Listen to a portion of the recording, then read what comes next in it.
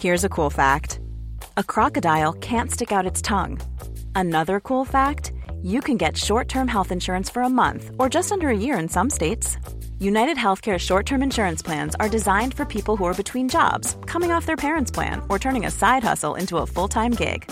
Underwritten by Golden Rule Insurance Company, they offer flexible, budget-friendly coverage with access to a nationwide network of doctors and hospitals. Get more cool facts about United Healthcare short-term plans at uh1.com. It's that time of the year. Your vacation is coming up. You can already hear the beach waves, feel the warm breeze, relax, and think about work. You really, really want it all to work out while you're away. Monday.com gives you and the team that peace of mind. When all work is on one platform and everyone's in sync, things just flow. Wherever you are, tap the banner to go to Monday.com.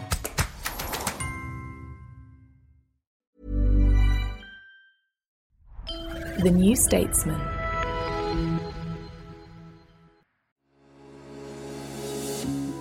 You're listening to audio long reads from The New Statesman, the best of our reported features and essays, read aloud.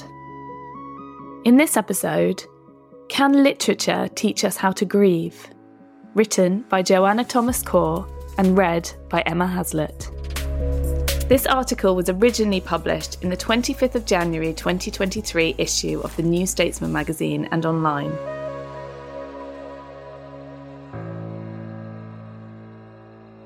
The night before my mother died, she threw a cocktail party.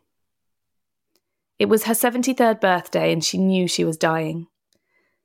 The 20 or so friends who gathered in her flat knew she was dying too, but Mum didn't want to talk about it. She insisted on manoeuvring her stiff, shrunken arms into a sparkly jumper and backcombing her hair the way it was when she was a teenager. She wanted to drink gin and its, or more precisely, she wanted us to drink gin and its, since all she could manage were tiny sips of mango juice. By lunchtime the next day, all the guests had trickled away. Mum's best friend, my brother and his wife, had left Bristol for London. My husband had also left to take care of our 2 young children. "I can come back with the boys," he said, to which I replied a little too tersely, "1-year-olds and syringes do not mix." In truth, I was scared. I'd never seen anyone die. Now I was alone with my mother, an oxygen machine, and a fridge full of leftover party food. I'd given birth only the summer before, and the experience of watching her face death had much in common. My mother's emphasis on breathing, her look of helpless pleading and then supreme focus. She was in the zone. She was barely able to speak, but her face flashed with past, more energetic selves. The school running champion winning the county race, the English teacher holding court, the political firebrand addressing the rally. We were lucky. We'd managed to get Mum out of hospital. Apart from everything else, it meant that she could retain her near-religious faith in the NHS. But we had no professional care in place, just friends. Julia, a former nurse, came by to help me administer morphine. My friend Sarah, a doctor, drove over with a suitcase of my clothes so I could stay the night. My mother, sitting on the sofa, one leg tucked protectively underneath her, looked desperately relieved to see her. We stepped out of the room to discuss how to move Mum into her bedroom, and in these 2 or 3 minutes, she died. Lung failure, heart failure. We toasted her with Prosecco and some macaroons she'd been given as a birthday present. It was the best way to remember her, Julia and Sarah agreed. It was also a sedative for the shock of losing your mother on a cold December night. Then the 3 of us lifted Mum's tiny, contorted body from the sofa to her bedroom. Julia's jumper snagged on a door handle. "Hang on, stop! We need to reverse!" They didn't want to be the first to laugh, so it was down to me to get the giggles. Mum would have found this hilarious. Would have. She'd been dead less than an hour. I now realised that the last things she would have seen were her still-wrapped birthday presents piled up around the fireplace. The layers of loss make life feel papery thin, writes the novelist Chimamanda Ngozi Adichie in Notes on Grief, her spare lyrical outpouring of sorrow. Adichie's 88-year-old father James Nwaye Adichie, Nigeria's first professor of statistics, died suddenly when she was thousands of miles away in the US and couldn't get back. 2 aunts died shortly afterwards, prompting a, quote, sensation of eternal dissolving. For Adichie, the physicality of her own grief also recalled the experience of birth, of pushing out a child. I was given Adichie's book by a friend of Sarah's who'd lost her mother to COVID-19. She'd heard I'd lost my mother and grandma within a few months of each other. This is the kind of activity that goes on among the bereaved, I discovered, the passing of books, poems, lines. I suppose it's because we are searching desperately for language to describe the peculiar transition from being to not being, metaphors and similes that borrow imagery from something generally understood, a tidal wave, a cliff edge, a dark tunnel, to help explain something bewildering. And it was books that provided the bond between me and Mum, who'd been an English teacher and didn't feel the need for many other possessions. In her memoir about the death of her father, Lost and Found, the journalist Catherine Schultz uses a wonderfully vivid metaphor to explain how sorrow is assailed by something more complex. Her grief, she writes, manifested as anxiety, irritability, and distraction. Her sadness was more furtive and vulnerable, like a small neutral nation on a bellicose continent whose borders were constantly overrun by more aggressive emotions. Like me, she longed to experience a purer grief, yearning for, quote, moments when my sorrow ran through me like a river at night, dark and clear, untainted by any more insidious emotion. Yet, as she acknowledges, such things aren't responsive to our wishes. After my mother's death, it was Adichie's depiction of loss as an erosion that resonated. Grief is a cruel kind of education, she writes. You learn how much grief is about language and the grasping for language. I kept reaching for my own figures of speech, only for them to writhe out of my hands. It was as if a building had been demolished, leaving a gap in the skyline. It was a tape that had just stopped. Writing about her was easy, she was so distinctive, but writing about my relationship with her, this was a slippery business. My mum, Annie Thomas, wasn't famous, but she was well known to the thousands of children she taught and to seemingly everyone involved in left-wing politics in Bristol.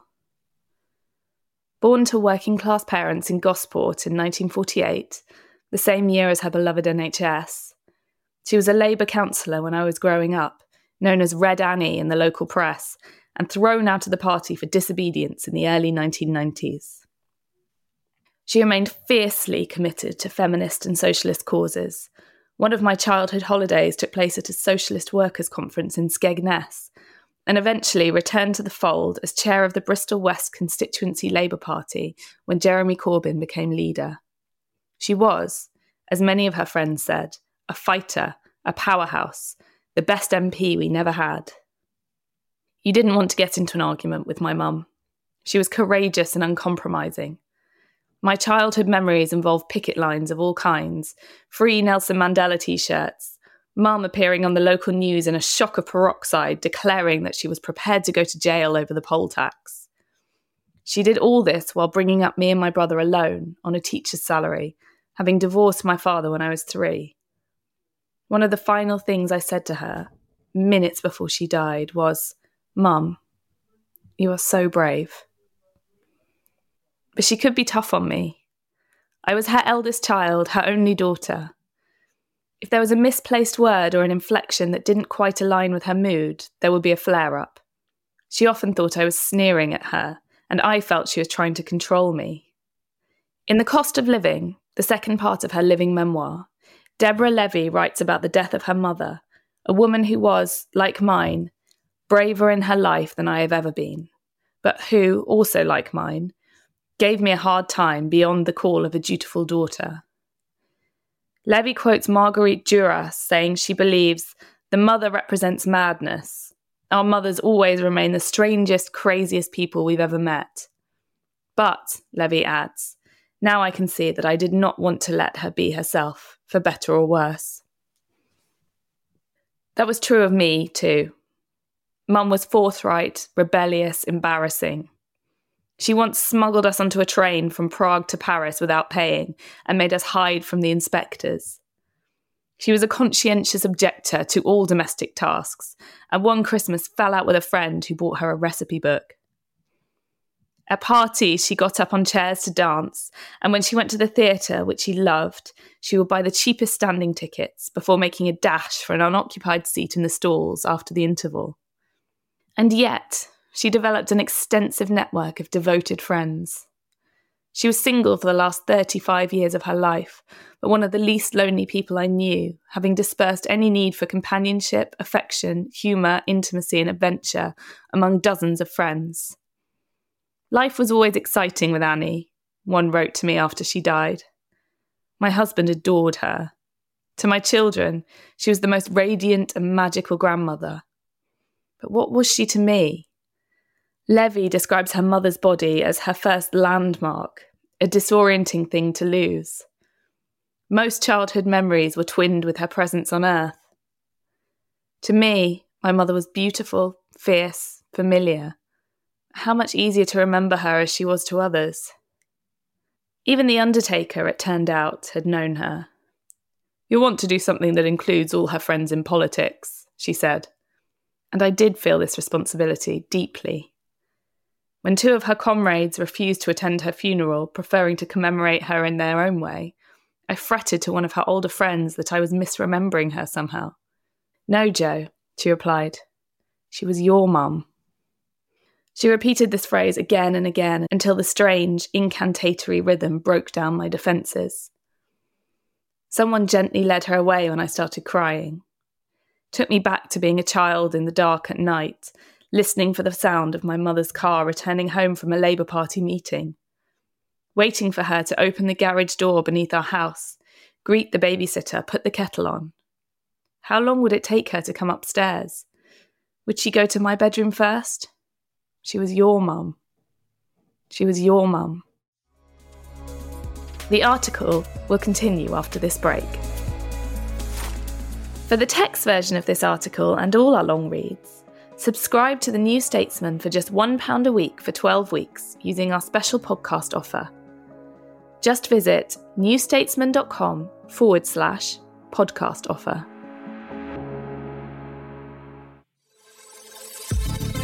If you're enjoying our audio long reads, you might also like the New Statesman's international news podcast, World Review.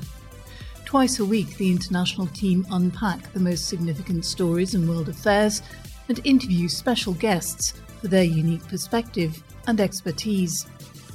Get better informed with World Review, available wherever you get your podcasts.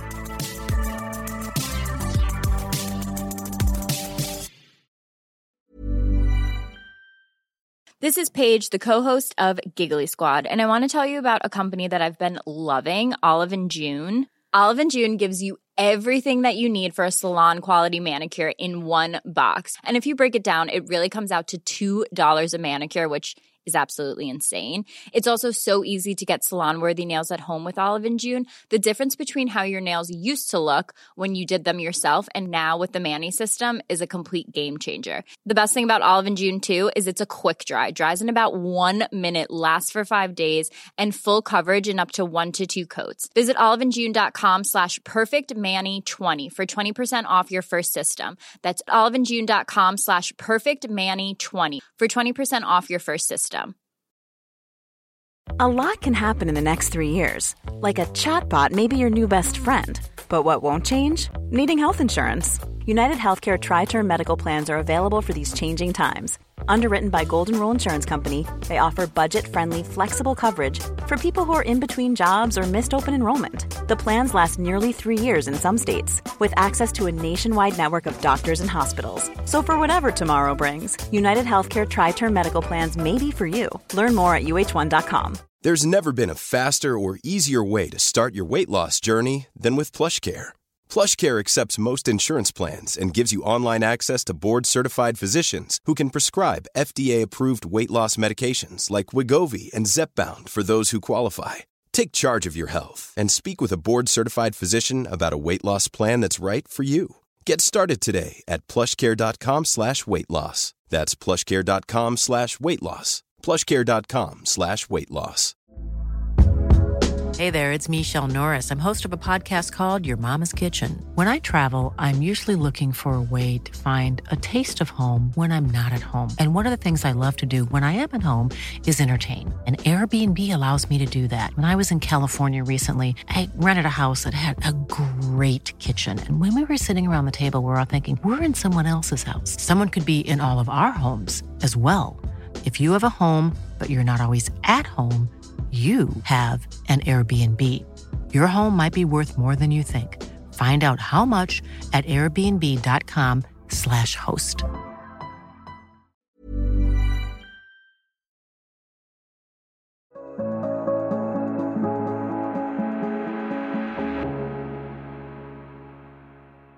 In Clover Stroud's The Red of My Blood, about the death of her sister Nell Gifford, the leader of a circus troupe, the author wonders what is an appropriate way to remember the deceased.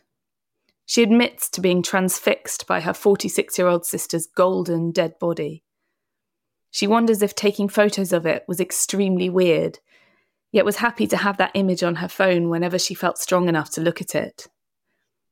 I did the same, partly for my brother, who then told me he never wanted to see it, partly for myself. A month later, when my best friend's father died in India, she sent a photo of him wrapped in cotton, lying in a refrigerated casket on his porch. I sent back the image of my mum, covered in a patchwork quilt made by her friend, next to the roses Sarah placed beside her. We both loved each other's parents. That night, I held Mum for as long as I could bear. Too often, I'd flinched from her, anticipating some kind of criticism, but now I focused on her hands, the only part of her body that still felt familiar. We used to hold hands while watching the news. We held hands when I was in labour with my first son. It was a relief that she'd gone after so many years of pain, a relief she hadn't died in a hospital corridor, a relief that I didn't have to preside over another spiralling situation. In Ian McEwan's novel Lessons, his protagonist Roland expresses a similar desire to hasten the passing of his mother. He struggles to remain present at the deathbed. Watching her stooped figure in the care home, he supposes, quote, he would not see her alive again, but after 10 minutes that did not stop him wanting to leave.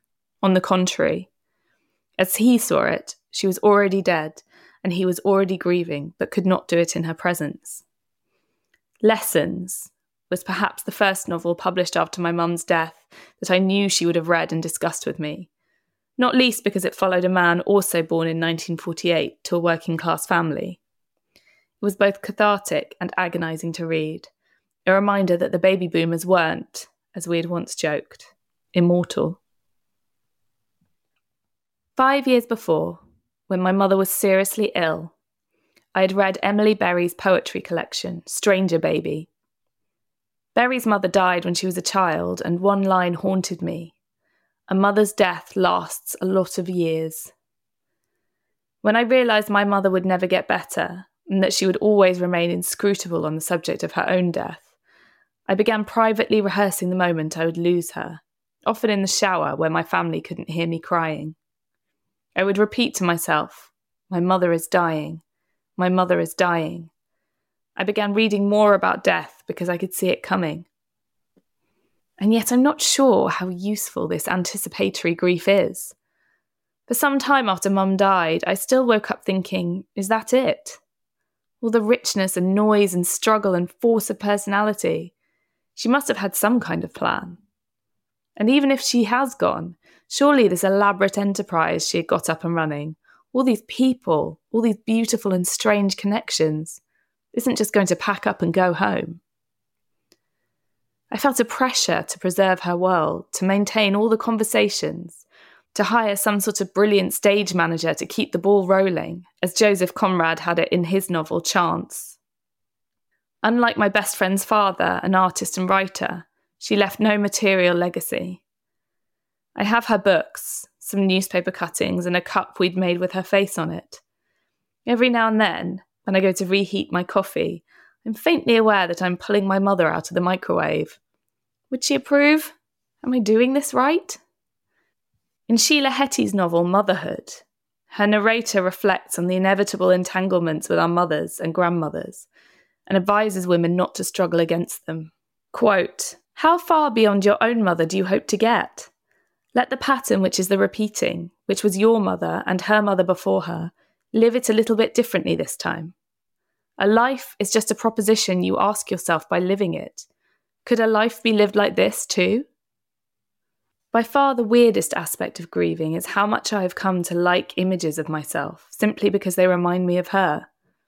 I used to be so self-conscious, and the vain part of me is horrified by how much grief has aged me. Schultz calls it, all at once, one very large step into oblivion. But I rather like the fact I now look a bit like my mother did. I find I'm not fighting it. Can Literature Teach Us How to Grieve? Was written by Joanna Thomas Core and read by me, Emma Haslett. If you enjoyed this episode, have a listen to How Does a Music Writer Grieve? With playlists, of course, which is linked in the show notes. This has been Audio Long Reads from The New Statesman. This episode was produced by May Robson. The commissioning editor was Melissa Deans, and the executive producer was Chris Stone. If you enjoyed this podcast, please make sure to like, subscribe, and rate the show.